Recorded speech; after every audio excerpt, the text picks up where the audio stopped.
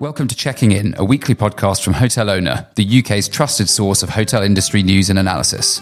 Each week we meet a new guest and learn their story, all the highs and lows, triumphs and disasters they've faced and how they got through to the other side. If you like the podcast, make sure to subscribe on whichever podcast platform you listen to. To get more industry insight, head to hotelowner.co.uk and subscribe for unlimited access. If you're interested in sponsoring episodes of the podcast, drop us a line at podcast@hotelowner.co.uk. Hello, I am Lewis Catchbolt, online editor at Hotel Owner, and I will be the host of this episode. I am joined by David Anderson, Divisional President of Aimbridge EMEA. He has over 20 years of operational excellence leading some of the top hotel companies in the world. We spoke about his journey into the industry, adapting to the senior roles, and his target of doubling its European portfolio over the next couple of years. David, thanks for joining us. I wanted to start with your entry into the industry and basically what inspired you and how you got started. Well, that's a very interesting question. I went to university, studied business studies with French and German. I actually went to school in France. And I had been over to visit Porsche in Stuttgart, in Ludwigsburg, to get my job in the automotive industry. And I succeeded in getting an offer. And this was a year before I was due to graduate. And I received a second letter 3 months before I did graduate, explaining that there was a world recession, that Porsche's export market had reduced by 60%. They were making people redundant. So as a consequence of that, they were withholding the offer until 2 or 3 years down the road. So, I graduated, no career at Porsche, and I ended up walking into a hotel. And within 3 weeks of me working in this hotel, the general manager had come up to me. And there's always one guy that influences your career. Well, this was the guy. And he'd asked me if I played golf. And I said, "Why'd you ask?" And he said, "Well, we have a contract to win with Japanese Airlines for the hotel. And I need a golf partner because the Japanese look at golf as part of that business culture." So I'd played golf since I was 5. My family is Scottish, so it was in the blood, and so we won. And as a consequence, he won the contract with Japanese Airlines, and he and I became very close. He realized that I was looking for a different career, but while I was there, it was, look, let's get you experience in all these different departments within the hotel. So that's what I did. And probably 2.5 years I stayed in that. And that was my last experience working in a hotel. I opened the Daily Telegraph one day. There was a job advert in there for a second largest French hotel group looking for a regional operations manager. Needed to speak French, needed hotel experience, et cetera, and I ended up getting the job, moving to Paris. And the irony is, I had started as a waiter, at the age of 22, I guess. And 15 years later, I had a portfolio of 100 hotels under my belt. So it was, it was a fun story. What made you walk into that first hotel after the Porsche gig kind of fell through?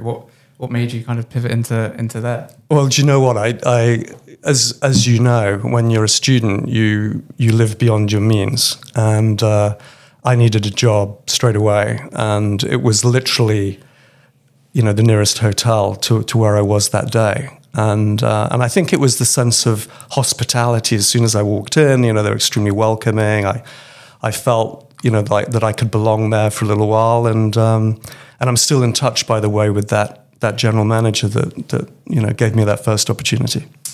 How did he kind of help you into that first role? Was it kind of like a mentorship? Or? Severe discipline. Those are the days where you work 70 hours a week. You had to do, weddings, big events in the evening, and turn up for breakfast in the morning. It was that kind of thing. But what I understood from him was how precise everything needed to be, and how conscientious he was in anything he did. And that rubbed off on all his team. So, you could really feel part of a tight-knit team that knew what they were doing. And on the back of that, when I would talk to him about achieving his numbers, achieving his budgets, achieving his quality metrics and things like that. It was great to see how well a well-oiled team could deliver against those. So it was truly something that is probably one of those experiences in my life that made me realize that it was something that I could become very passionate about. So did you always kind of have that strategic mind for numbers and the overall? Because I think what's interesting is maybe a student not long off of graduating probably wouldn't necessarily be asking those questions to a general manager about, are you meeting these targets? How are you meeting these targets? They may be more, focused on the initial job at hand, whatever it might be. Is that always something that you've kind of been interested in? Look, I guess, that individual general manager got me talking about those important things for him. So I was naturally curious. But, 2.5 years later, I got that regional role. So when I was, 25, I suppose, I was looking after 25 hotels.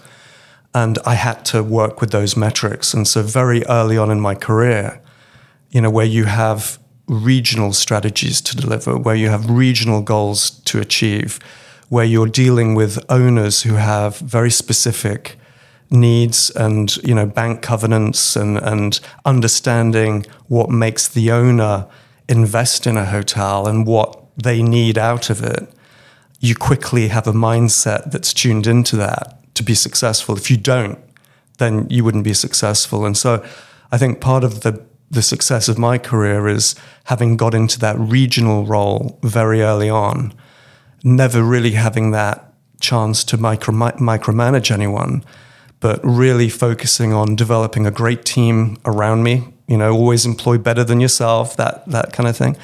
But then understanding and delivering that strategy on the region, listening to the owners and getting your team aligned on that. And I think if you can do that and communicate on a very regular basis on your level of achievement of those goals, then you get great engagement and, you go through this journey together. Do you think you would have been ready to step into that next role if maybe you'd stepped into another hotel that wasn't with that general manager? Well, I can't answer that, but I think certainly from the passion that individual gave me at the time, he certainly got me tuned in to what was important and gave me that passion to move forward quickly. So, what was that next step up like? With the complete, I guess it's different day-to-day kind of scenarios, different decisions to be made. I'm sure you probably saw it up to a certain level working at the previous hotel, but what was that adjustment? Yeah, I think, I do tend to value the very famous slogan, "Fortune favors the brave." And I do enjoy putting myself in an uncomfortable position and then working through solutions to stabilize and to grow. And I touched on this earlier, but I can't stress the importance of having a well-oiled team around you who can pick the ball up when someone else drops it and have each other's backs. And I think, that happens to anyone, by the way, in a team at one stage or another. So having that, incredibly passionate team kind of overcomes a lot of the challenges that you would face in a day-to-day operating of a region. And, when you do have 100 plus hotels, there are things that happen that are, some of them are you could never control, you could never anticipate, but it's your ability to be able to deal with them, with your team that makes you stand out, I think, and creates that real sense of achievement. Was there any kind of memorable situation where, that team kind of stepped in, or is it, it was more of a kind of just a lending hand here and there? Yeah, I could name a whole bunch of different scenarios, across the 30 years of my career in leadership. But I think it's always about, making sure that there is that complete trust within your team, that you create psychological trust for everyone, where they can express themselves, they can forewarn you of potential, hazards that are coming down the line, so you can deal with them. You can put a plan in place to deal with them. But another part, of the success, I think, of managing regions is, whilst your regional team are dealing with the performance of the properties, the hotels, and whether it's golf courses or hotels or whatever you might be managing, I think it's, as a leader of that region, your ability to understand various nuances in your owner relationships, whether they're by owner type, if it's private equity, if it's high net worth individual, or by nationality. A German owner will have very different standards of relationship building than a Spanish owner, and a French owner. And I think what I learned very early on was to understand how to tune in to those owners, how to deal with them at the level of respect and communication they would want to be dealt with, and always being sensitive to that. And that in my experience, has allowed me to build up a sense of trust very quickly. And then once you have that trust, you can get more hotels as they grow from them. But also you can, if you believe that, this particular hotel could do with a poolside restaurant, or, we should invest more in the golf course because we've got an ability to position the hotel better with a higher end golf course, then they're going to listen to you, and they're going to invest because they'll get the return that they deserve, I think, if they've got trust in you and you've demonstrated your abilities on those assets. So it's a great dynamic, from managing teams, dealing with hotel general managers who, by the way, have one of the most difficult jobs in the world. They're on the coal face.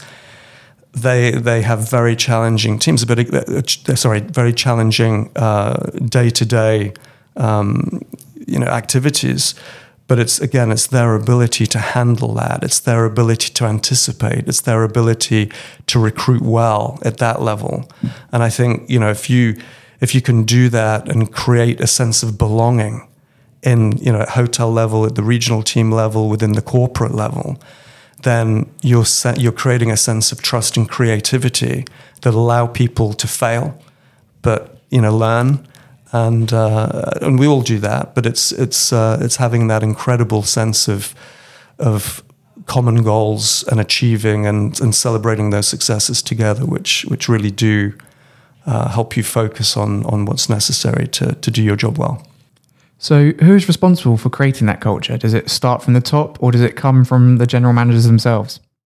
Yeah, creating a sense of culture is certainly at the forefront of my mind as a leader within our company. That culture, from my executive committee team through to my regional teams, through to the hotel property teams, everyone is so important in that formula of success and of operating hotels to the very best standards.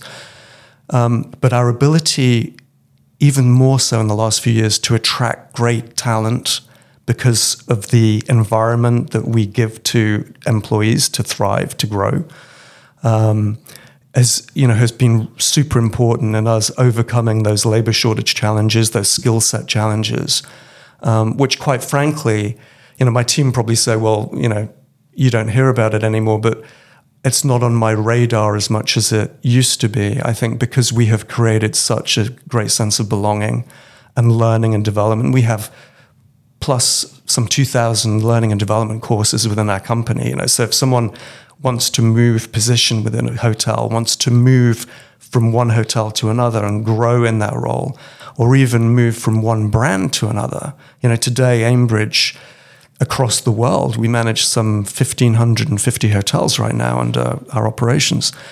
And we have close to 80 different sub-brands.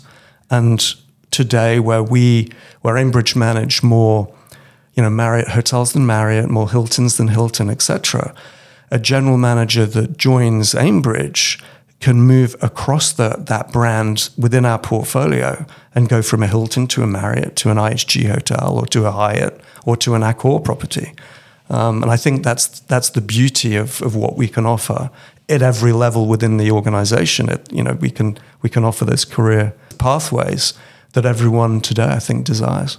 And does Aimbridge kind of identify a set of skills that kind of make that possible when they're recruiting, or is it something that you kind of develop as they come? Yeah, I would say both. Both are very at the forefront of our mind. We recruit for personality, we recruit for ability to learn, and we know, as the largest third-party operating company in the world, that we can bring that talent through technical competence learning. We can really support the goals. We can inspire people to achieve further. But if you don't have the personality, the ambition, the passion, it's more difficult to train on that. So we do recruit for the individual. We do recruit for an individual's ambition to develop and grow. And, I always look back at my career thinking, the hotel industry allowed me to work across continents. It allowed me to work across countries. It allowed me to discover. And I have 2 daughters who grew up, half of their lives, they grew up in Mauritius, where they learned about different cultures. They learned about, an incredible region of the world where, historically hospitality has been such a pillar of their economy in Mauritius and in the Maldives. And as a result of that, my eldest daughter, who's now 16, Eva, she's going to go to hotel school. She's, I have to tell her it's not all about growing up in the Four Seasons, Mauritius and things, but she certainly has that passion and that understanding of what makes people tick and what makes people smile and that sense of hospitality. Yeah. I just wanted to move on to your role today as divisional president of EMEA for Aimbridge. What does that entail now with such a breadth of properties and with the development, and I'm sure you've got goals of expansion as well? What does your day-to-day or week-to-week kind of look like? Yeah, so again, I would emphasize that the strength, the bench strength of your team around you, to manage portfolios like that needs to be super strong. We need to be day-to-day communicative of opportunities, of potential challenges, but really tune in to what's important for our hotel owners. So I encourage very close relationships with my team and the hotel owners, my team and the general managers, my team and the brands. We are, with all the brands, we're obviously in our role as third-party operator. We're agnostic to brands. We work with each of them extremely well, and having those incredible relationships, across all the dynamics of what makes us successful, really is the secret to growing. And if a brand comes to you with a deal to say, this particular investor would like to have a franchise rather than us manage, but we'd love to introduce Aimbridge into that relationship. They know, because of the job we do on their hotels, that we're a great, compelling operator for them. So having those relationships is extremely important. Having great relationships with our owners is fundamental to our organic growth. It's fundamental to our ability to grow, not only in our number of hotels, but also in our financial performance, to grow in our non-financial performance, which is super important for any hotel operator today. The guest experience is equally important as occupancy, and equally as important as your ability to drive rate or your food and beverage offer. So was that, you talk about kind of the reputation, was that kind of the idea behind the rebranding last year, and kind of the restructuring? Was that kind of, bringing that Aimbridge brand to the UK? I know Interstate was quite well known, but was that some of the thinking behind it as well? No, nothing to do with reputation. Interstate had an incredible reputation in the US and in Europe. But in 2019, Advent, one of the largest private equity groups in the US, they acquired the leading 2 third-party hotel operators, so Aimbridge, and then a few months later, Interstate. and then they fused them together. And in the US, they decided, because of the number of hotels with Aimbridge was slightly, they were number one, so they obviously retained the Aimbridge names straight away for the US. And they decided at the time to keep the Interstate name for the international division.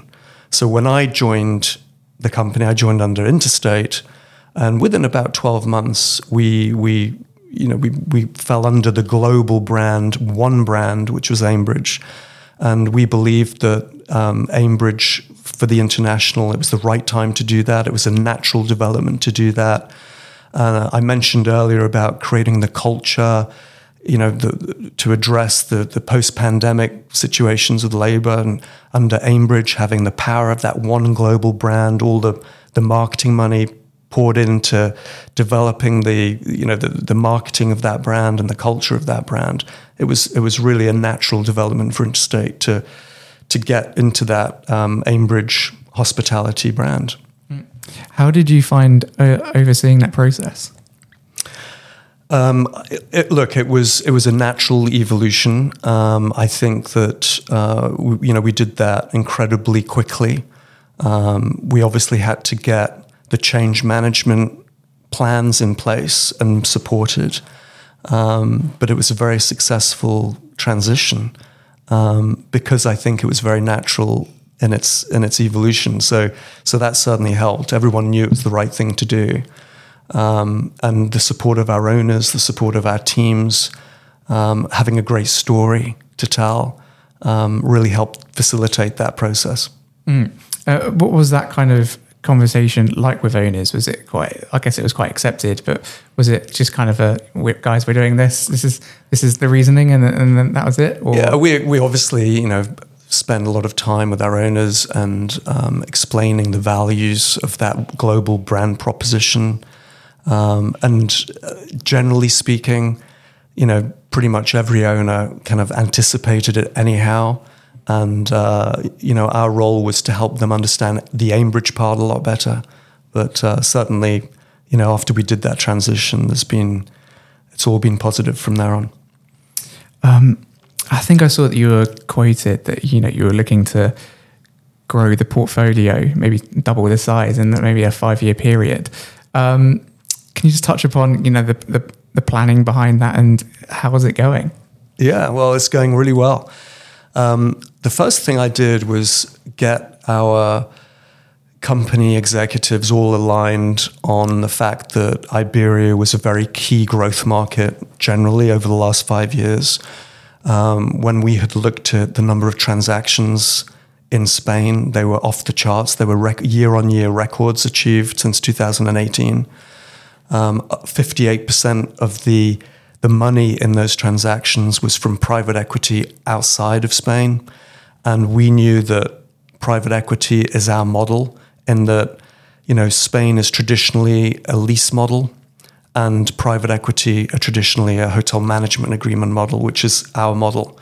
So we felt that with that increased investment from the big private equity groups, who we already, by the way, operated hotels for, it was very natural for us to focus on Iberia as part of our key development strategy, alongside the German, the DACH region. And so what I then did, once we got aligned on that, is I employed 2 development leaders in Spain. And so now we are present in Spain. I think I'm right in saying that the number of projects we have in Spain has never been so great as it is today. And I hope to be able to announce something in Spain in the coming weeks. So we're very excited about that.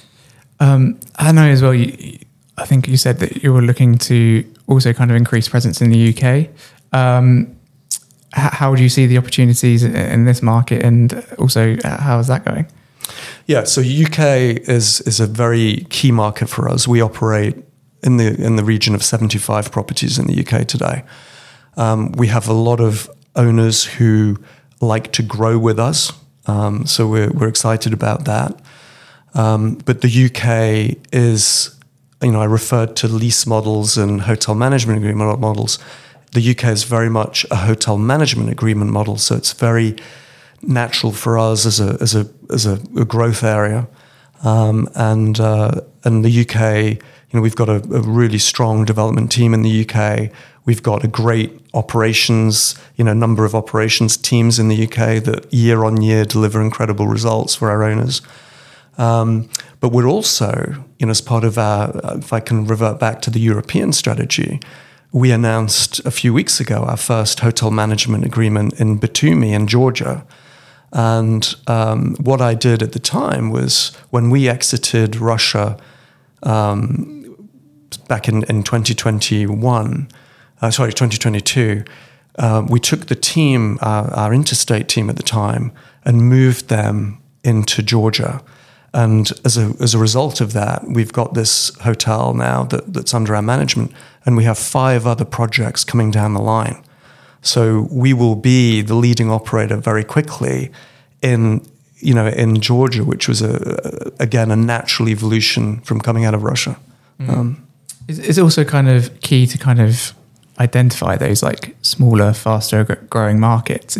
Is that something that you're always constantly looking for, or is it, you target maybe certain areas and then, want to, you say with Georgia, kind of sustain the growth there before moving on, or is it always a constant kind of balancing act? Yeah, it's a mix of both. I would say, you start off with that plan where it's very strategic, and these are the countries you're targeting. These are therefore justifying the regional teams that you're deploying in those countries. And as we know, it's always the right thing to do to have teams in situ.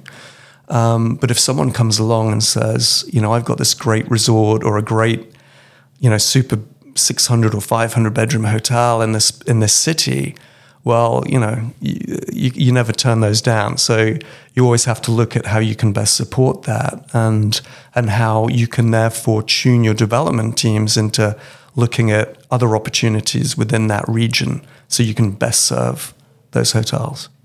I'm curious, kind of performance-wise, how you see the current state of the hotel market, and we're 2-3 years after recovery of the pandemic now. Has there come back to like a natural baseline? Is it still differing in different regions? How do you kind of see the current state? Yeah, I mean, we've had, incredible rate growth. And quite frankly, we've had to have that to sustain the inflationary pressures that we have across all regions. But one of the real strengths of Aimbridge is how they can focus on commercial revenue management. And, we have, just in the EMEA region, we have 75 of our team are in the commercial function, and our ability to ramp up to market when we take over a hotel, when we open a new hotel, is incredible. I mean, we had a hotel that we did a case study on recently where, it was 3 weeks, 4 days, and we were up to market levels. So that is an incredible pre-sale ability. It's an incredible strategic kind of plan, building these commercial plans, which are going to make a great success of these. What I would say in terms of global markets, coming to the UK, for example, we are seeing the US market since Q4 last year coming back. We're seeing a lot of the European international tourism coming back. We're very hopeful on the Chinese markets in 2024 coming back. So we haven't seen the power of that yet. So we're excited about that. But I think, there are some incredible cities in Europe, which like Paris and Amsterdam, which are, leagues above where they used to be in pre-pandemic. So they're enjoying incredible growth. And another sector which has benefited from the increase in international package tourism. So, British travelers going off to Spain or France or wherever, is that our airport hotels have been, they've seen the best performance they've ever had. So, unfortunately for us, we've got quite a large portion of our portfolio in or on airport locations. Has those kind of differing trends and how they've changed over these past couple of years, has that changed the way you operate or plan in any way? Obviously, you've had to adapt to the really rapid change of the situation, but how has that kind of changed from any previous kind of planning that you've had to today?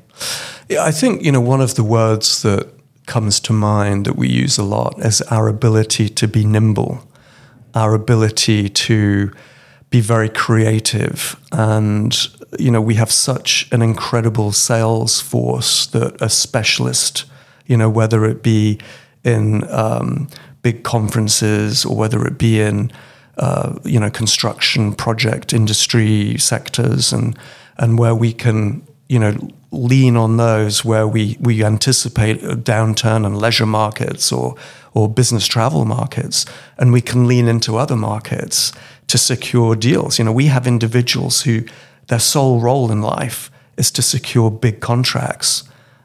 For if there's a new development going on in a particular town or city, we are the first to be aware of that. We are the first to be in discussions with teams that are coming to work on those developments, so that we can put that base layer into our hotels and secure where we anticipate there may be a softening.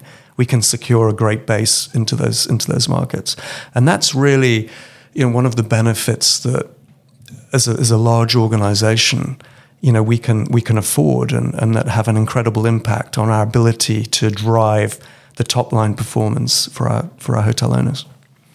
As the type of traveller has changed, we've seen an increase more in business stays. Has that affected any form of kind of planning or target identification for certain hotels? Is it you're deciding on geographical terms as well, but also on the current state of the consumer? Does that inform in any way as well? Absolutely. And, we are always studying travel trends, stay trends. There are a lot more staycations happening today. There are a lot more long stay hotel offerings in the market today. We operate a large number of those. We see the average length of stay grow. So absolutely. And, where you have those families where, the parents or one of the parents is perhaps working, but they're taking that opportunity to bring the family with them and explore and discover the region.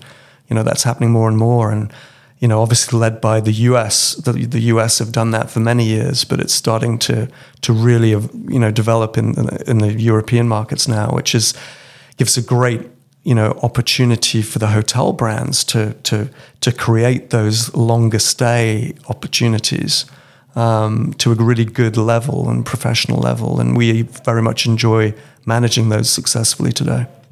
How do you kind of impart this kind of knowledge and identification trends to your owners? Are you constantly updating them with kind of the wider picture, or is it when when that information is actionable, that's when you go to them? What's the kind of communication like between that? Yeah, at multiple levels we communicate. I send out a quarterly forecast, update, and we have all our partners around the world that work on trends and forecasts.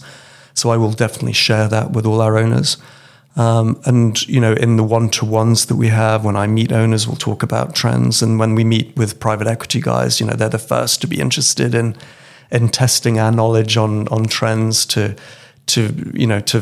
really, when they go to that investment committee, they've got, the knowledge of the operators. And we're very fortunate, being the size we are, to have access to incredible data going forward, as well as incredible historic data.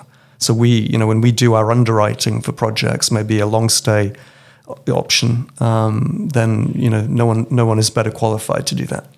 What's the feedback been like from the other way, from owners and general managers coming back to how this summer has been so far? What's kind of the performance looking and how they've experienced the travel this summer? Yeah, I think there's obviously a softening in the UK over the summer compared to last year. Last year was off the charts. I mean, the pent up demand, the staycations, the coastal resorts, the rural towns and country and cities, the airport locations, everyone was busy. And I think what we're seeing this year is we're seeing a a longer lead time into those vacations. Our airports, as I mentioned earlier, are incredibly busy. The cities are incredibly busy. The leisure locations have perhaps got more of a last-minute lead-in time, and maybe people are considering going and holidaying on package holidays in Europe, and maybe, with what's happening in the world today, certainly around the Mediterranean, they're reviewing those plans and coming back to the UK for their holidays. We're seeing this international travel coming into the UK more and more. So as far as we're concerned, if I look at our own numbers across my portfolio, we're ahead of same time last year going into August. July was very similar to last year. But you've got to be very thoughtful on building that business on the books, because it doesn't just happen on its own. So this is what I was referring to earlier, where I was talking about our ability to anticipate, to plan, to strategize, to make sure that the months ahead, when we look at our pace, that we are doing everything we can to make sure that we achieve, and overachieve on those goals is crucial. And you said goals there, bringing it to Aimbridge as a whole, or maybe your division especially. What's kind of the outlook for the next 5 years? What are your plans? What are your kind of targets you want to hit? What's in the future?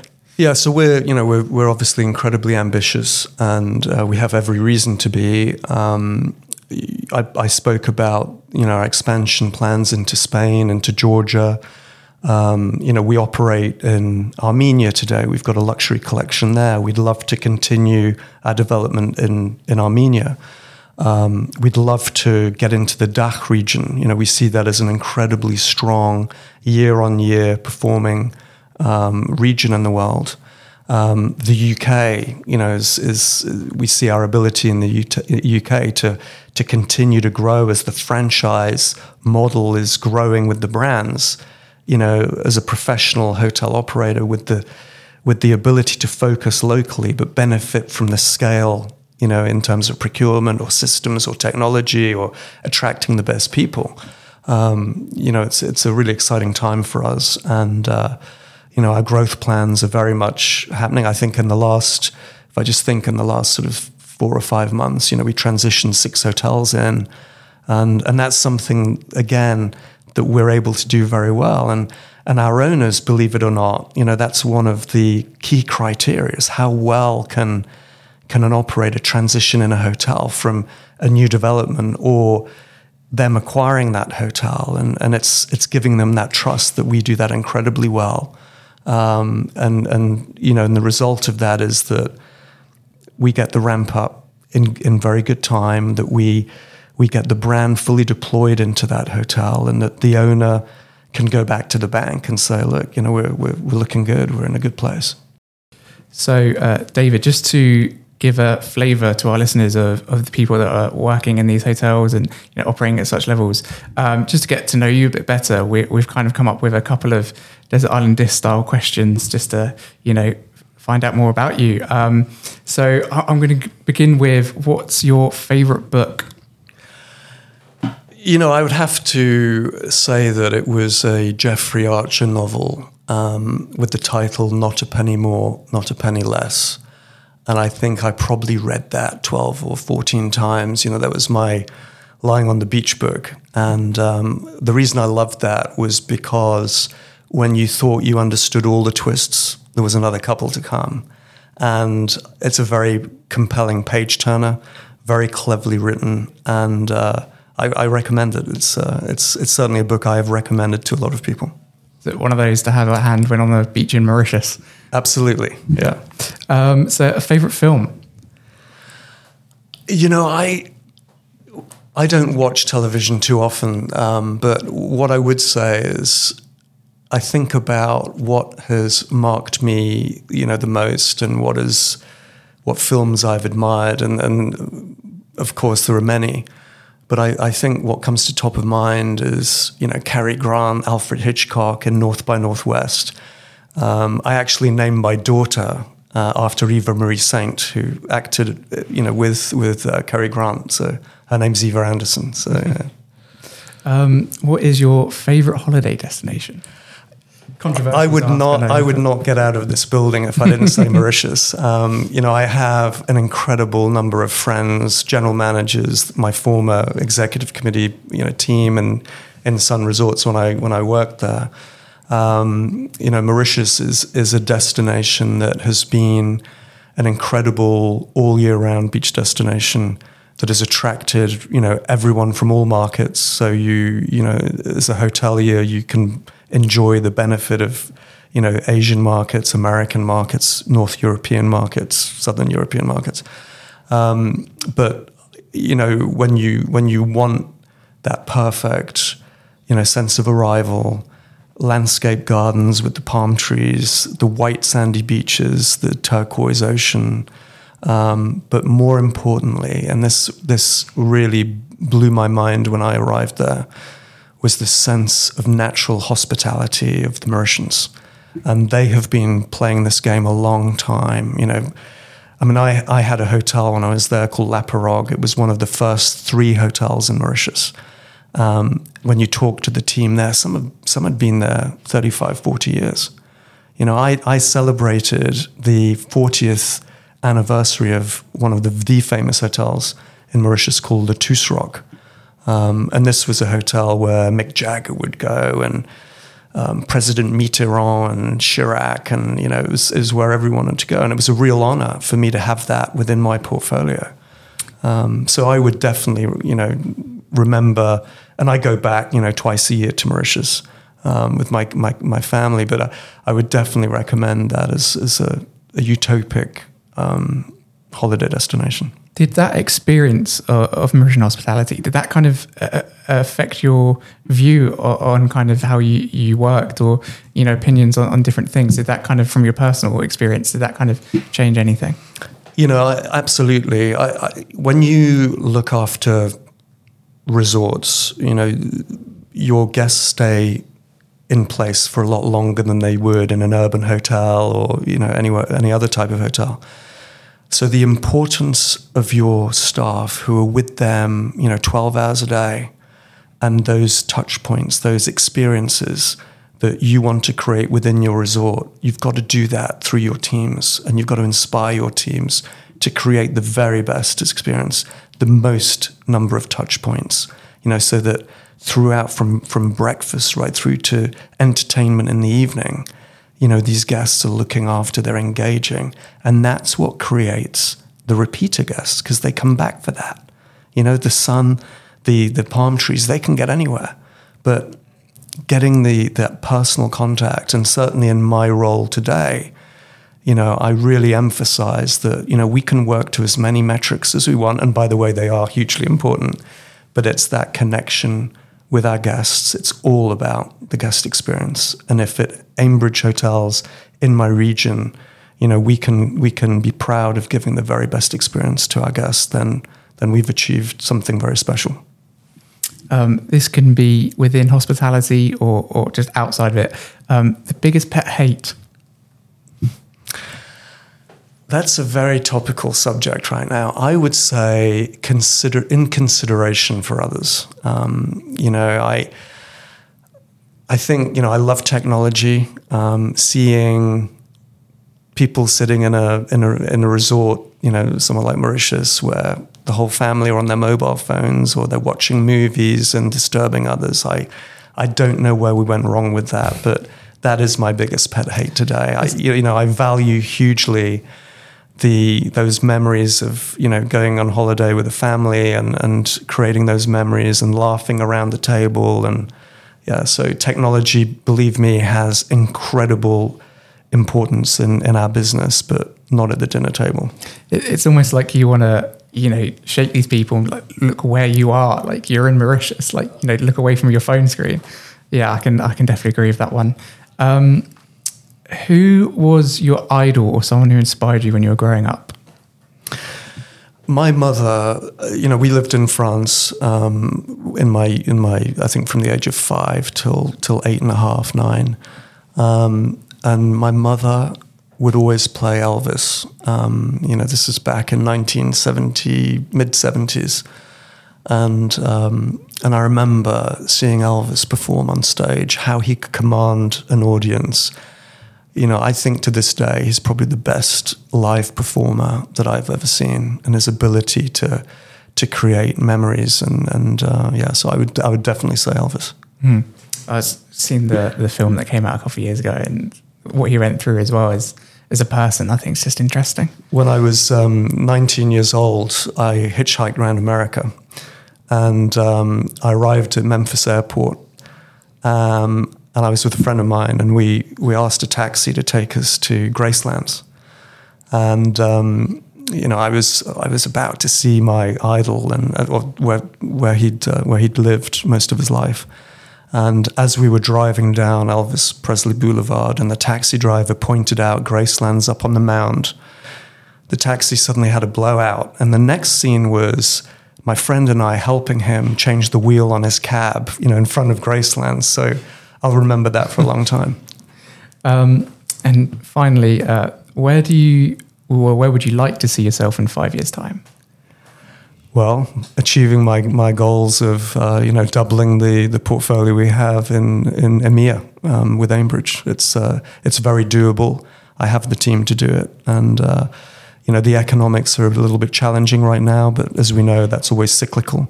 But there are always opportunities, and we see them more and more.